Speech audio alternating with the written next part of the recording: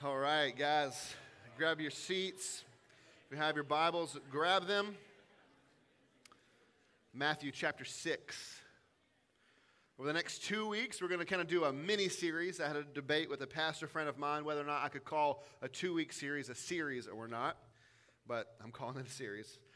We're going to walk through the Lord's Prayer over the next 2 weeks. Hopefully I don't need to convince you of the need to think about, learn about, talk about the need for us to be a praying people. I realized how much work my prayer life needed when I was in seminary, and I was in this class called Personal Spiritual Disciplines, and one of the assignments was to spend 4 hours in solitude praying. It's like, okay, and then write a paper about my experience. And so I remember sitting in solitude and with a Bible and a notebook and praying, and it took about 2 hours before my mind was clear enough to actually really engage and be prayerful. It took about 2 hours for me to stop thinking, oh, I got to do that later. Oh, I got to go do that later. Oh, yeah, I got that situation going on. My mind just spinning and going and thinking about all the things going on. It took 2 hours to purge myself of all of that so that I could actually focus on praying. It was then I realized, man, I got to get better at this. Jesus commands us to pray. He commands us to be a praying people. Praying, he doesn't seem to present as an option. But when he talks about the Lord's Prayer, he's going to say, but when you pray, pray like this. Not if you're going to pray, but when you pray, there's a command to pray. We as modern people, increasingly, we don't pray. We don't pray, probably because, for the most part, we have everything we need in the most affluent, richest nation in the history of the world. We have everything we need. We're comfortable. We have very few moments of crisis. And outside of that, we're incredibly busy. We're busier than ever in history, moving from event to event, from thing to thing, and we're distracted by how fast-paced our society is and having technology at our fingertips, at the ready, at all times. And so we really find we don't really have a great need to pray, and then when we do, we don't really have a lot of time to pray. And when we do pray, it is often because there is an urgent situation that we are powerless to do anything of our own volition, right? There's some situation, someone's in the hospital, someone got in a car wreck, someone's going into surgery, someone's got cancer, something's going on that I'm powerless to fix, and so we send out texts, everyone pray for this, right? Because we can't do anything, so it's like our last-ditch effort. We want to pray that God would do something about it. And because we are such a prayerless society, we, I think, are actually all desperately looking for intimacy with God. And I think it's a direct result, like a lack of closeness and nearness, feeling closeness and nearness to God is a direct result of our prayerlessness. Because of that, I think, we go from book to book, study to study, conference to conference, camp to camp, song to song, whatever gives us that spiritual high. We're always looking for the next one, the next book, the next conference, the next camp, the next thing that will help rekindle and reconnect me to God. And so we jump from thing to thing because we don't have that intimacy and closeness and connection with God. But I'm going to contend with you this morning that the pathway to get that, the pathway to feel that tightness, that closeness, that connection with God Almighty, it's not in books or conferences or camps. All those things are good, but the pathway is through prayer. And I don't mean quick prayers here and there. I don't mean prayers for the sick and for those in need. I mean serious alone time, undistracted, where the cell phone and the watch come off and you don't have those things near you. You just have a Bible and like a notepad and you pray for an hour. But because our lives are so often so busy, we find ourselves settling for less.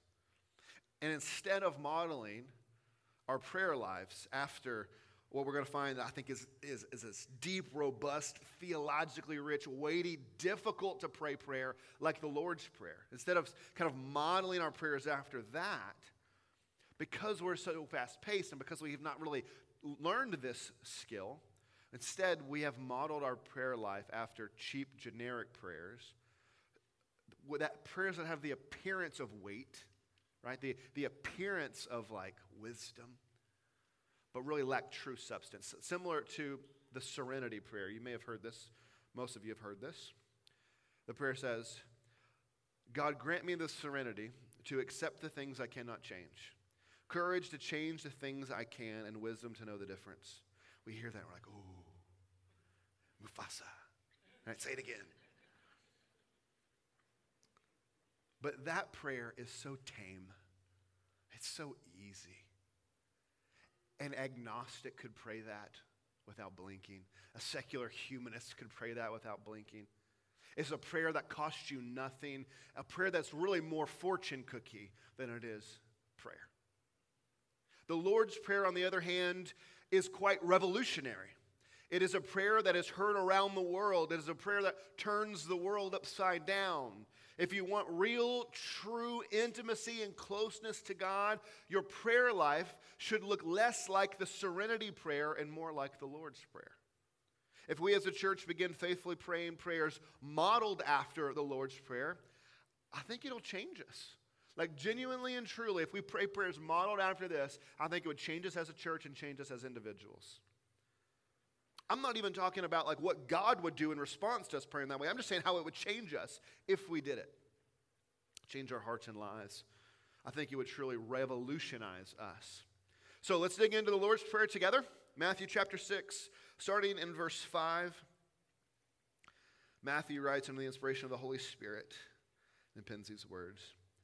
And when you pray, you must not be like the hypocrites, for they love to stand and pray in the synagogues and at the street corners, that they may be seen by others. Truly I say to you, they have received their reward. But when you pray, go into your room and shut the door, and pray to your Father who is in secret. And your Father who sees in secret will reward you. And when you pray, do not heap up empty phrases as the Gentiles do, for they think that they will be heard for their many words. Do not be like them, for your Father knows what you need before you even ask him. Pray then like this.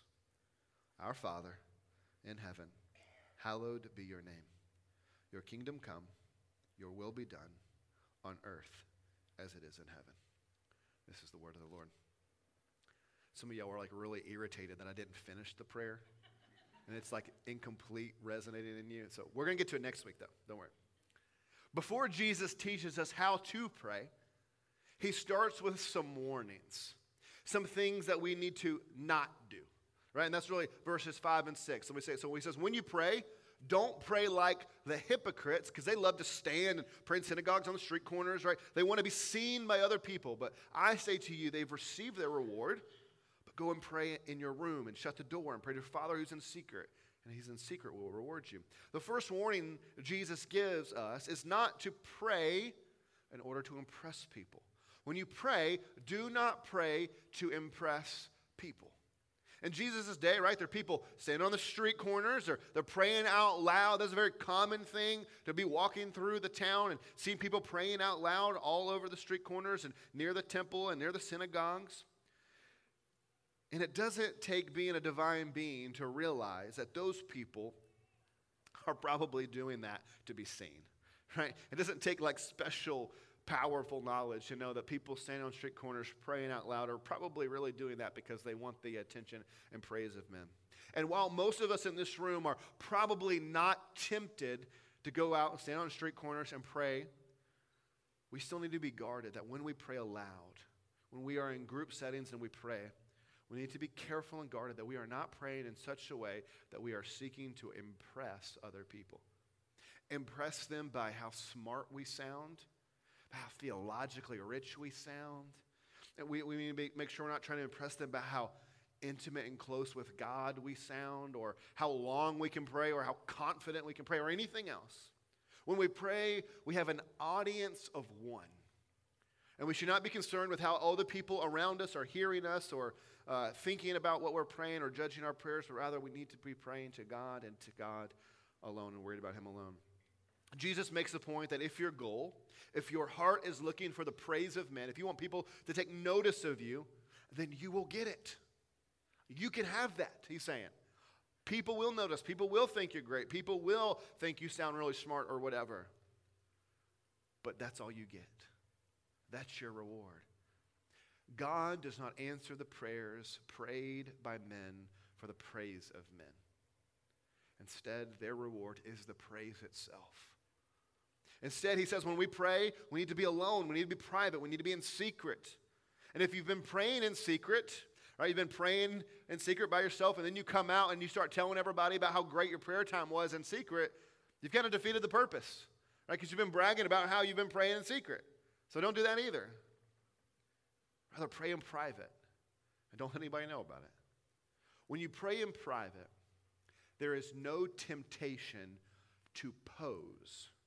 When you pray in private, there is no temptation to pretend to be something you are not. Right? Because who cares? Like, God knows everything about you. You're not hiding anything from him. So there's no temptation to pose or pretend to be something you're not. It is easier to be vulnerable, to be real, to speak from the heart. We can worry less about speaking articulately. I can't even do it now. And we can focus solely on God in our hearts. A consistent private prayer life is the pathway to intimacy with God. You see, if we can find the time to slow down and really spend dedicated, undistracted, vulnerable time with God in private, guys, your walk with Jesus will go to new and greater heights than you ever thought possible. You will be revolutionized and shocked. So don't pray to impress people. Pray in private, and God will hear you. Not only must we not pray to impress people, but we also must fight the temptation to pray in such a way that it attempts to impress God. In verse 7, he says, and when you pray, do not heap up empty phrases as the Gentiles do, for they think that they're going to be heard because of their many words. Don't be like them, for your Father knows what you need before you ask. So 2, do not pray to impress God. Right? You're not impressive. Like, God is not like, man, this guy gets it. Like, you're not impressive. Don't try to impress God with your prayers. It is easy to think sometimes that if we pray for longer periods of time or we use lofty speech or super theologically rich language, that God will be impressed enough to incline his ear toward us and listen. That we've got to do something to get God's attention, and so we've got to pray specifically in a way to get God to listen and answer. Sometimes I'll hear people say, you know, Brent, I'm not really good at praying, or I don't really know how to pray. And I just want to say, like, you don't know how to talk? I think the reason people think that they're not good at praying or don't know how to pray is because they have heard people pray in a way that they can't replicate.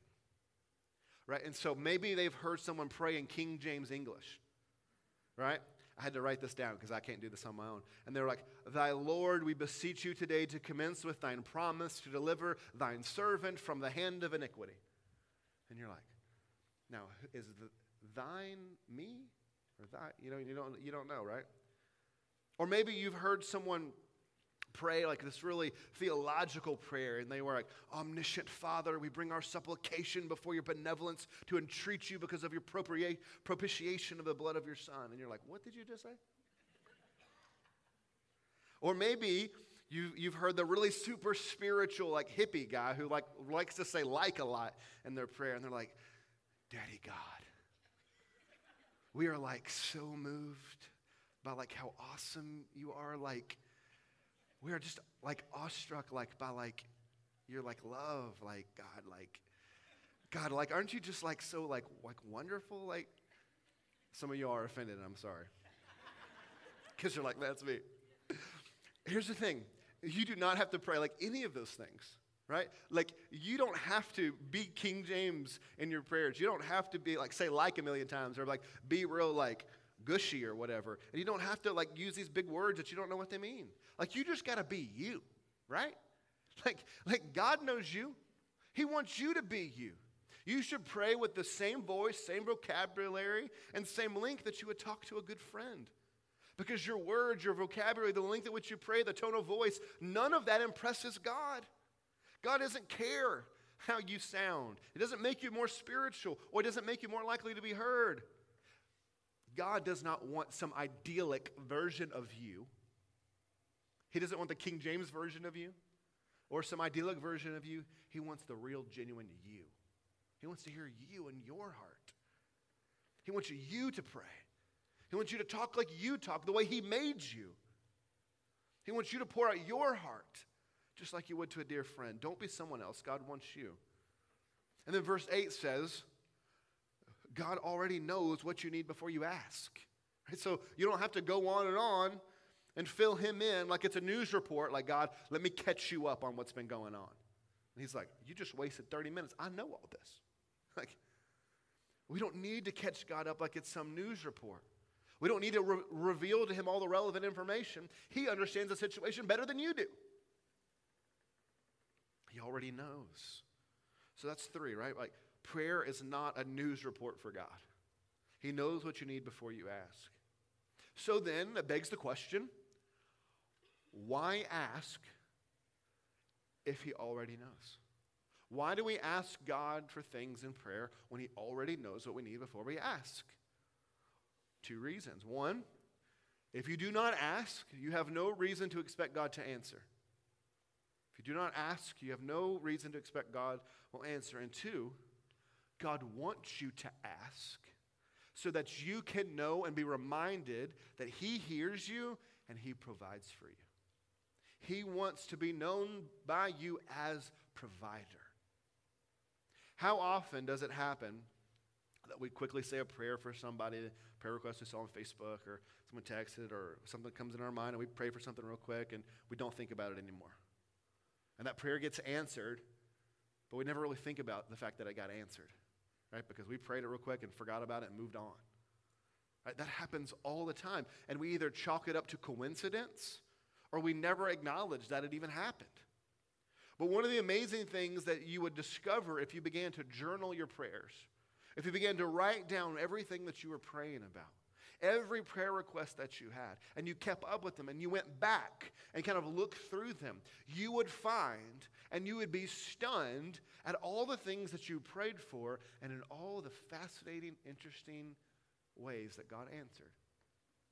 But we miss out on seeing God as provider because we forget we even prayed it. We don't give him credit. God wants you to pray so that you can see him as provider. So, don't use your prayers to impress people. Don't use your prayers to impress God. And do not use your prayers as a news report to update God on things he already knows. Now let's get to verse 9. Jesus says, when you pray, pray then like this. And he proceeds with the Lord's Prayer. Now, let me say this. The Lord's Prayer is primarily a model prayer. Right? He says, pray like this. He doesn't say pray this. Pray like this. Right? This is a model prayer. It's not something that we're meant to pray over and over and over and over and over again. It's not something that's meant to make us robotic. It's not something that we overflow from the heart to say this. This is a prayer that is primarily aimed to teach us. Here's how you pray, like this, similar to this, these types of things. That said, this prayer also, I think, functions not just like a teacher, but it also can align our hearts kind of back in place. There's this Latin phrase that's been used. It says, incurvatus sensae. And it means the curve of the soul. And it's been used to say that the Lord's Prayer realigns our souls like a chiropractor realigns our spines. The curve back into it. And so sometimes memorizing this prayer, which we've probably all in this room have done without even trying, saying this prayer, letting it teach you, letting it form you, saying it in hard times, can align our souls back together and kind of help us out. But it's primarily meant to be on model prayer. One more observation before we dive into it. There are no singular personal pronouns in this entire prayer. Now, some of you said, what is a singular personal pronoun? Refer you to Elaine Hamblin, our resident English teacher. That's the word I. There is no I's in this prayer. Listen to it. Our Father, give us this day our daily bread. Lead us not into temptation. Deliver us from evil. Every one of them is plural. There's no singular personal pronoun. There's no I's. You see, prayer should remind us that we're not alone. That's really intentional of Jesus here. Prayer should remind us that we're not alone.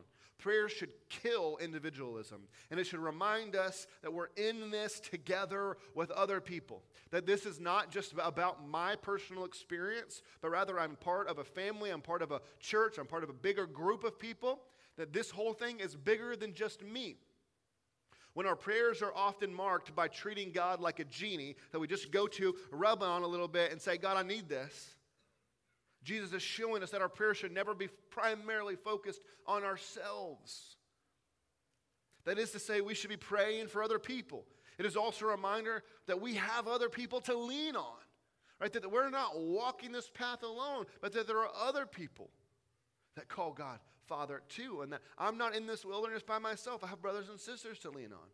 In a world that is becoming more and more all about the individual experience, the Lord reminds us that we are a collective and that everything isn't about me, rather it's about us. It's a lesson we really need to learn in the 21st century. 5, let's jump in. Prayer begins with humility. Prayer begins with humility. God reveals himself by many names and titles throughout the entire Bible, right? Lord, God Most High, Almighty, King, the Judge of all the earth. El Shaddai, all these different words. But when Jesus teaches us to pray, he doesn't use any of those words. Instead, he uses the very personal title, Father. He uses Father, our Father in heaven. Jesus is reminding us that God is not some anonymous deity or impersonal force, that he is rather personal, that he's near, that he's not just like high and removed from us, but rather he is a father to us, approachable, he is listening and caring. But he's also saying that he's not just Father, he is our Father who is in heaven. That is, that he's not just some deity, this is the God who rules the heavens and the earth. This is the God who sits on a throne on high. This is the God enthroned over all of creation, receiving unending worship from angelic hosts. This is the God who is transcendent, meaning he's utterly distinct from everything else in creation. He is one of a kind, meaning even though we have a relationship with this God as a Father, only through the redeeming work of Jesus, we should not think of him as grandfather in the sky or the man upstairs.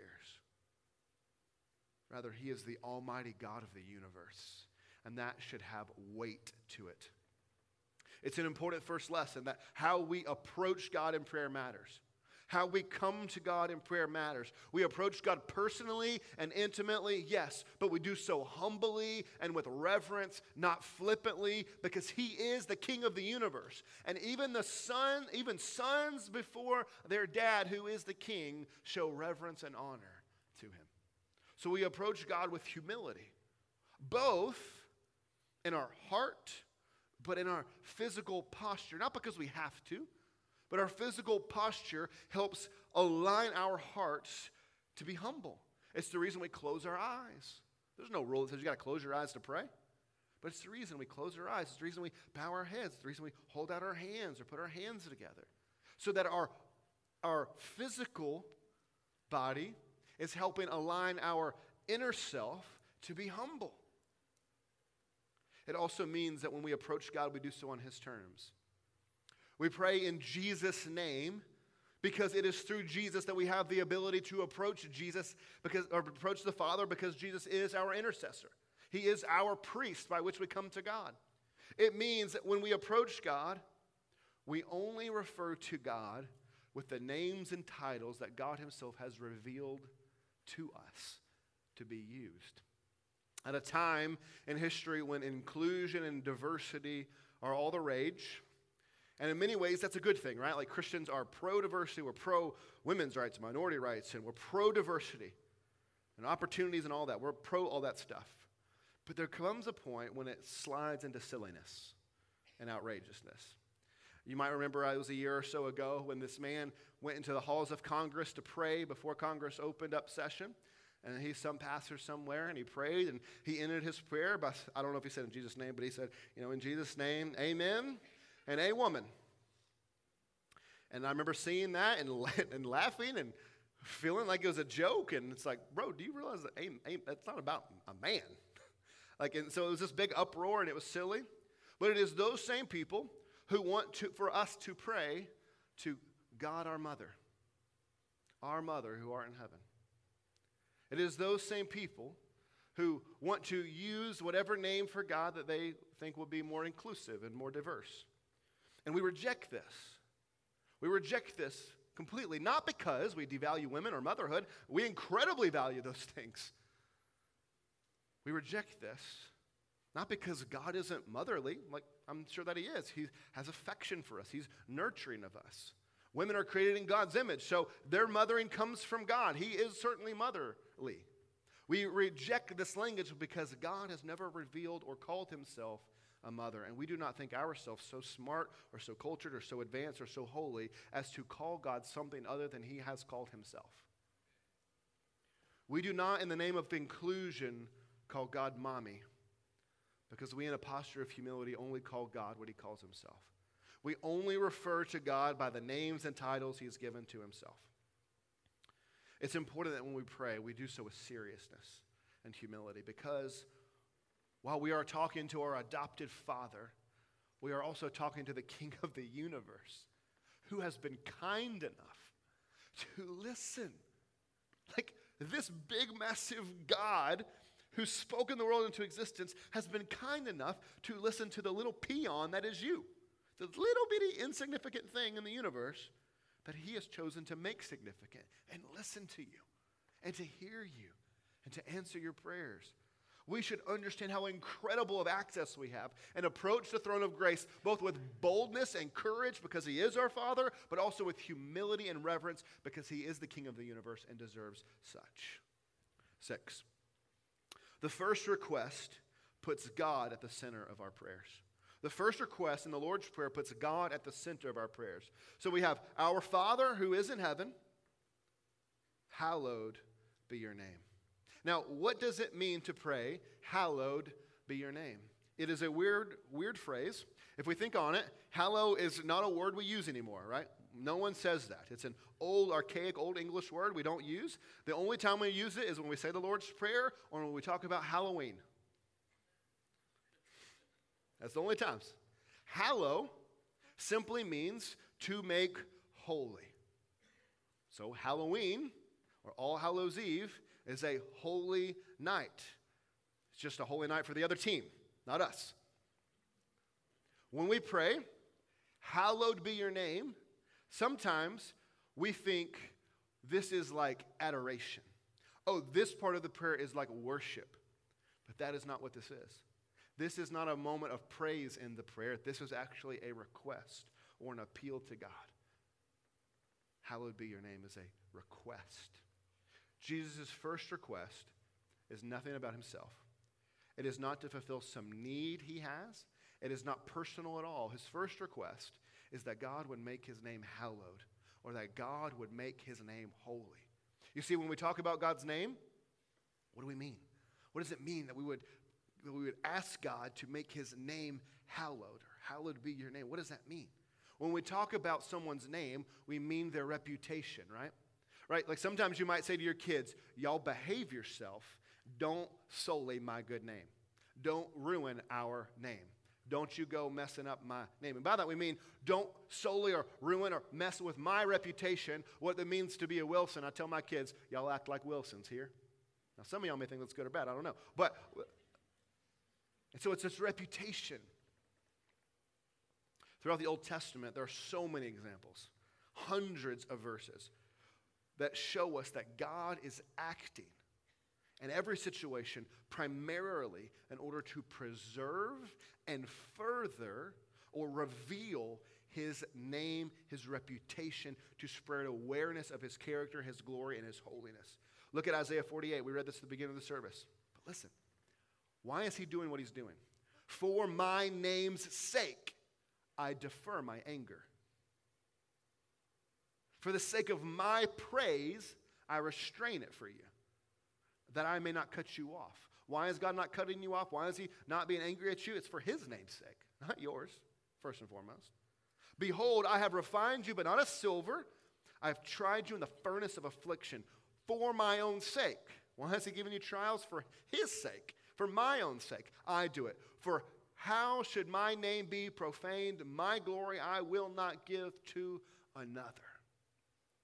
God is first and foremost concerned for his fame, for his glory, for his holiness. His name is, that he wants his name to be represented accurately, that his name, his reputation would spread, that his glory, the Old Testament says this phrase a lot, especially in the Psalms, that his glory would cover the dry lands as the waters cover the seas. So Jesus is teaching us to pray, and he's saying that our prayers should begin centered on God. They should begin by asking God to so move and to so act in the world that people everywhere would value God's glory, esteem his holiness, and treasure his character above all else. God, make it so that everyone hallows your name. Make it so that your name would be hallowed at my work, at my school, in my home, at my church, at the ball field. Make your glory, make your holiness, your reputation known in and through my whole life and everywhere I come. This is super important because eventually we're going to get to the place where we begin praying and asking God to do things. Right? Like maybe we ask God to provide for us financially, or maybe we ask God to heal someone's sickness, or maybe bring someone through some surgery successfully, or whatever else.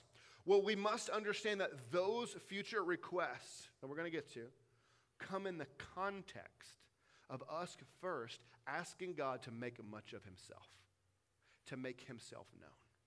God, make much of yourself. Make your name hallowed through the healing of my mom. God, make much of yourself through providing for me my daily bread.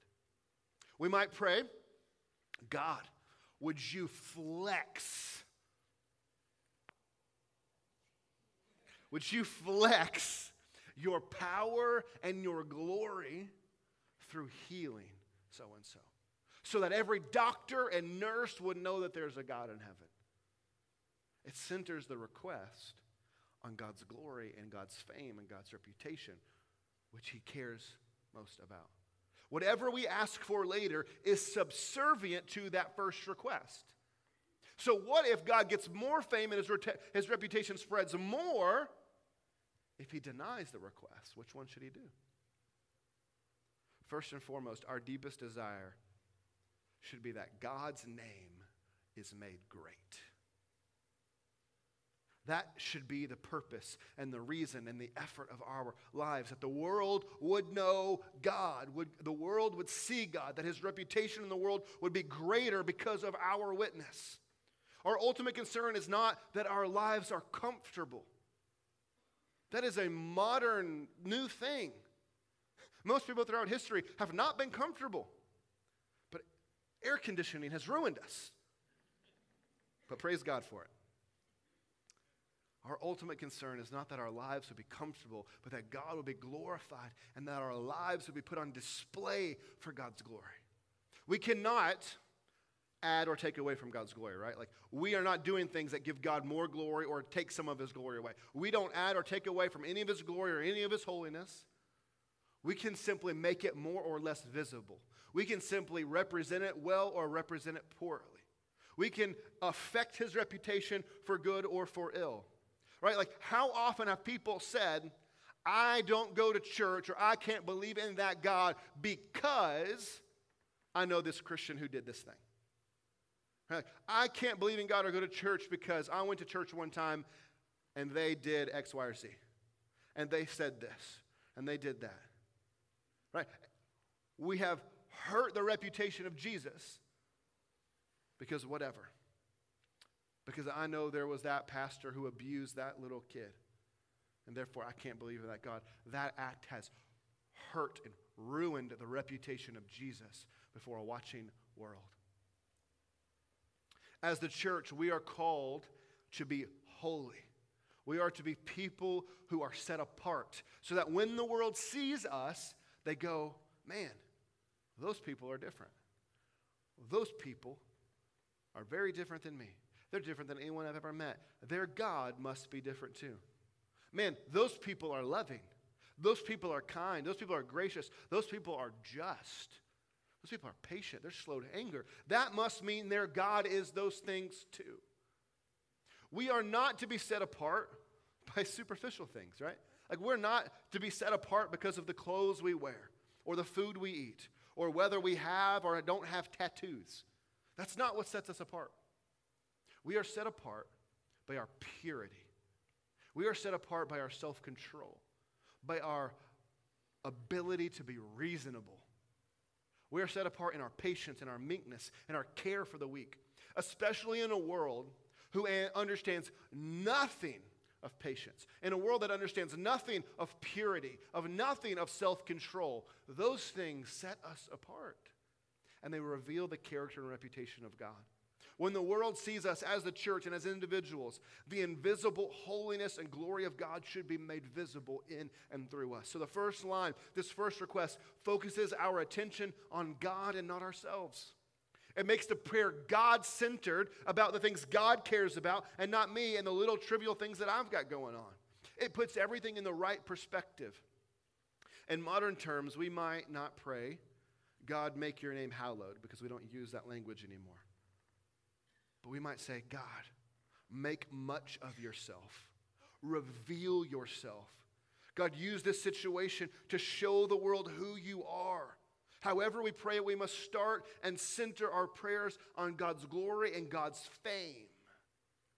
If the first petition or this first request in prayer is asking God to make his name hallowed or holy in the world, the second petition builds on that by showing us how God's name is hallowed in the world. Your kingdom come, your will be done on earth as it is in heaven. Prayer enables us to surrender our lives to God. Prayer enables us to surrender our lives to God. How is God primarily revealing his character and reputation in the world? It is through his kingdom spreading to every corner of the earth. And as citizens of that kingdom, that we do God's heavenly will on earth.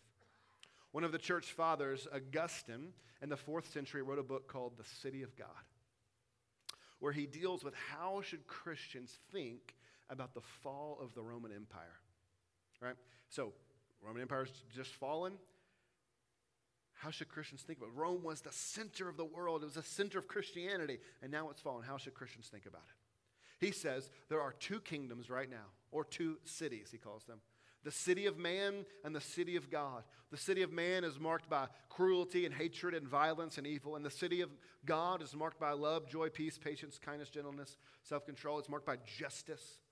The city of man is inch by inch passing away, while the city of God is expanding inch by inch through every person who comes to Christ.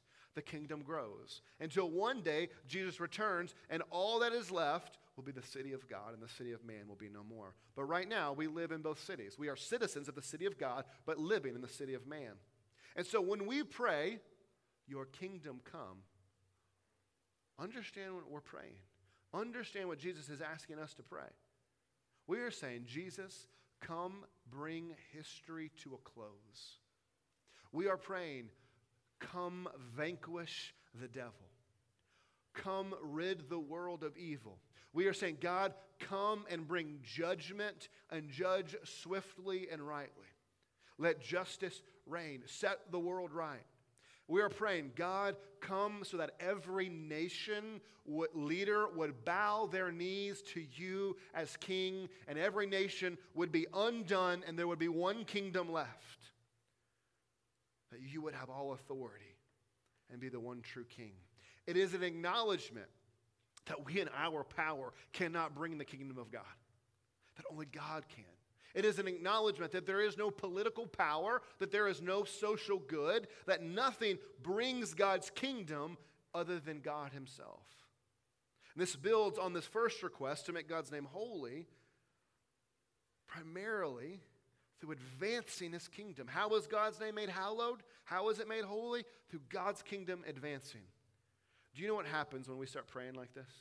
Like, do you know what happens when you spent the first while of your prayer not just like going through everybody who's sick, but praying, God, make your name great and hallowed and holy, and make your fame spread in my life, on the bleachers and in my church and in my school, and praying like that, and then begin to pray that your kingdom would come, that history would end, that your kingdom would take over every other little kingdom here. Well, you know what happens when we start praying like that?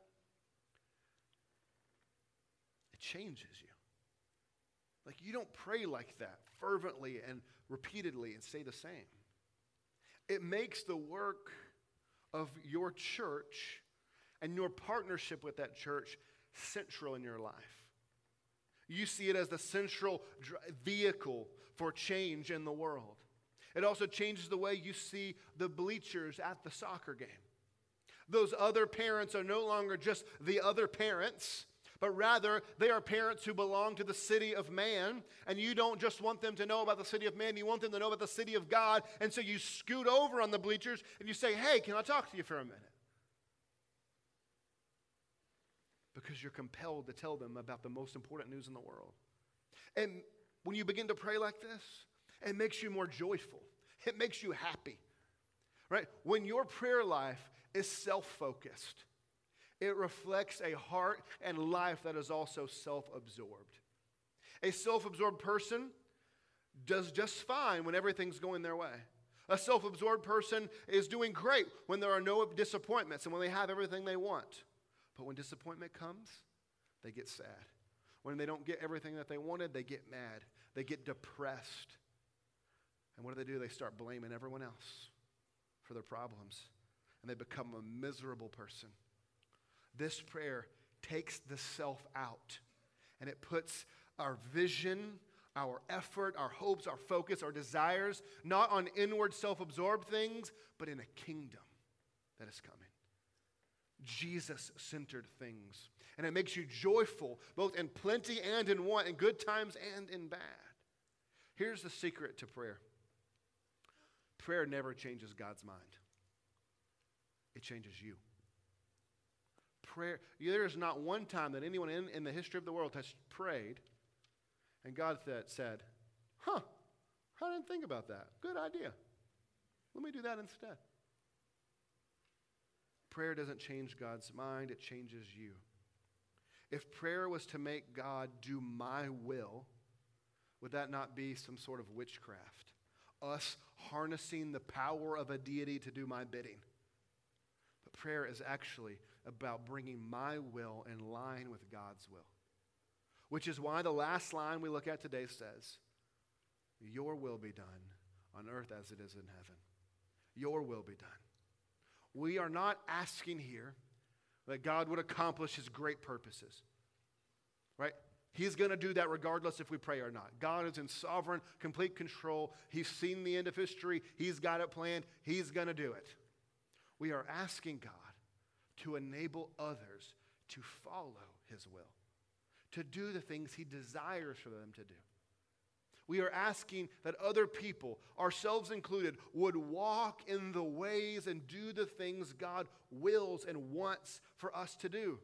For example, it is God's will that every one of you in this room who are followers of Jesus would be making disciples. Many of you in this room are not doing that.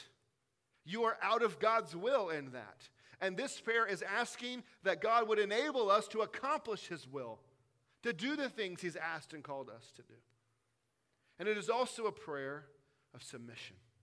It is a prayer of telling God what we want to happen and then submitting to what he chooses to do, knowing that whatever he chooses is best.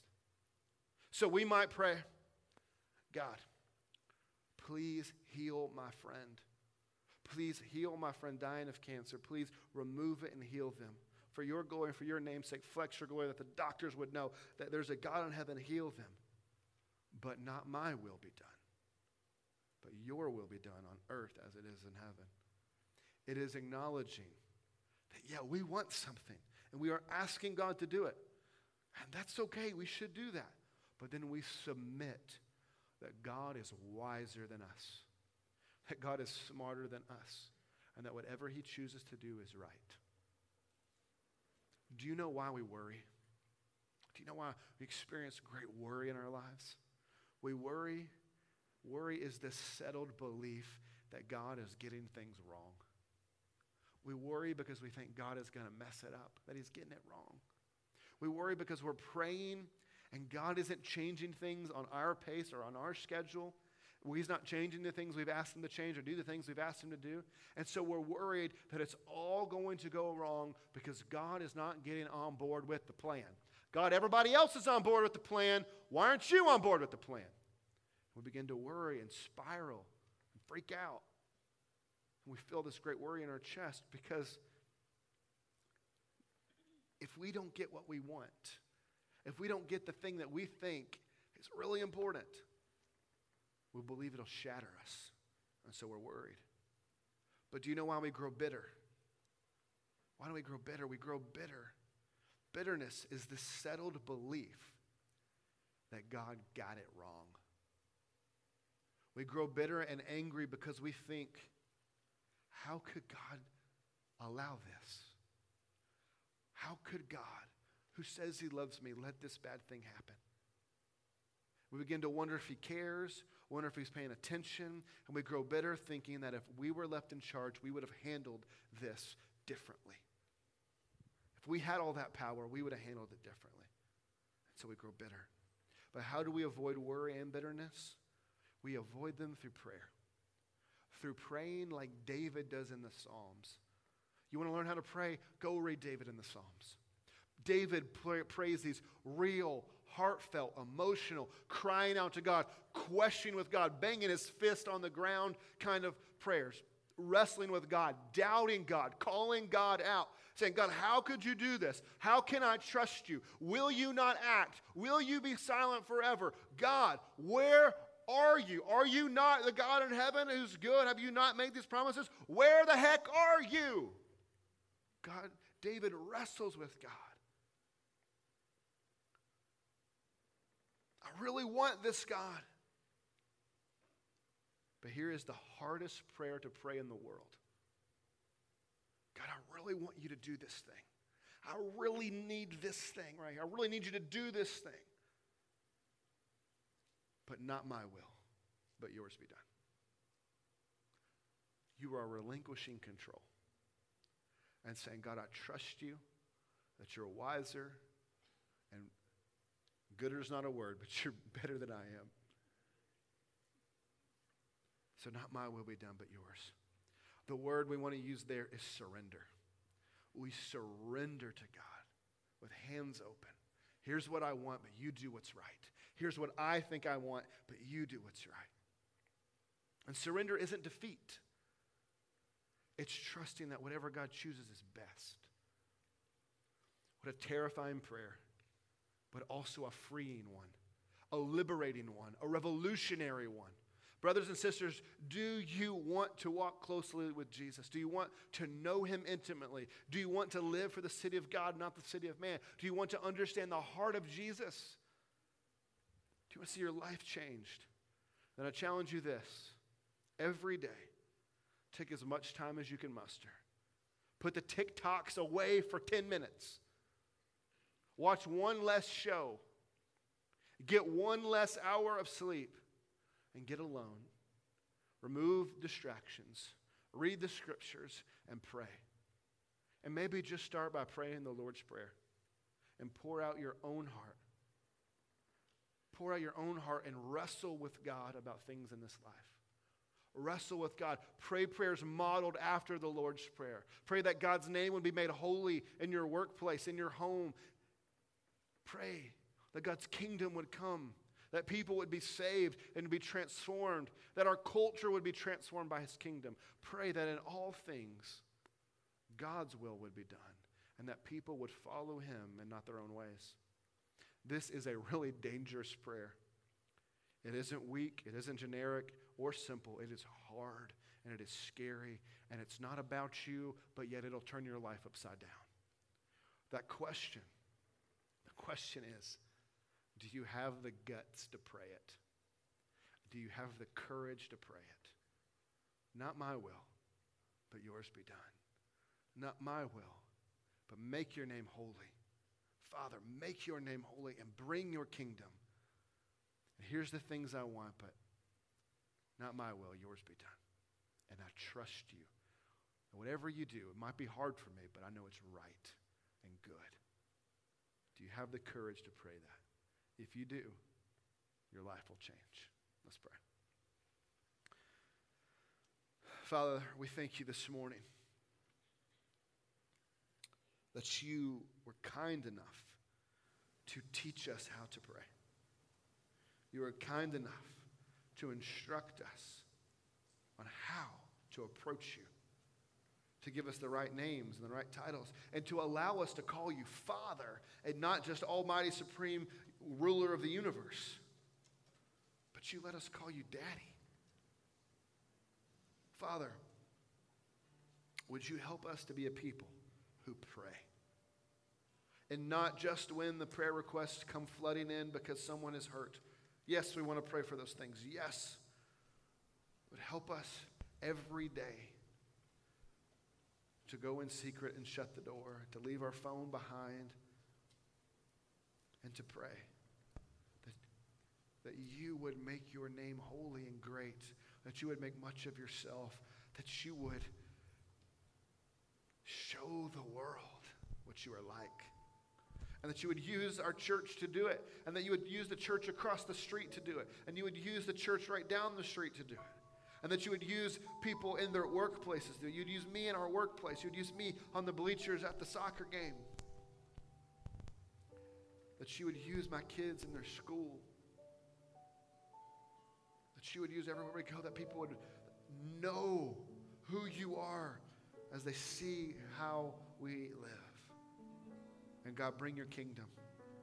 Let nations crumble and fall before the face of Jesus as he comes to set up a throne and a kingdom that will last forever. May we serve that kingdom and its purposes primarily and fully, knowing that the city of man is passing away. Help us to be a people and a church who serve the city of God way more than we serve the city of man. Let us serve what is eternal, not what is passing. If you're in this room this morning and you can't pray these prayers because you don't belong to Jesus, because you can't say Father in heaven because he's not your Father, because you've not been adopted into his family through faith in Jesus, as we sing this song, come up and talk to me. I'll stand up here in the front and let me show you how Jesus will make you his own. If you're here this morning and you've got things going on in your life, and you want to be able to pray, God, not my will be done, but yours. But you are terrified to pray that prayer because you're not sure what it means. You're not sure what he's going to do, and you're not sure if you're going to like it. But maybe you want someone else to pray it first for you. Let me pray that for you. If you're here this morning and you need prayer for anything going on, sometimes it's helpful to let someone else pray over you. Let me do that. Respond however the Spirit leads you, and don't fight him. Listen to him. God, give us courage. In Jesus' name we pray. All people said, let's stand together.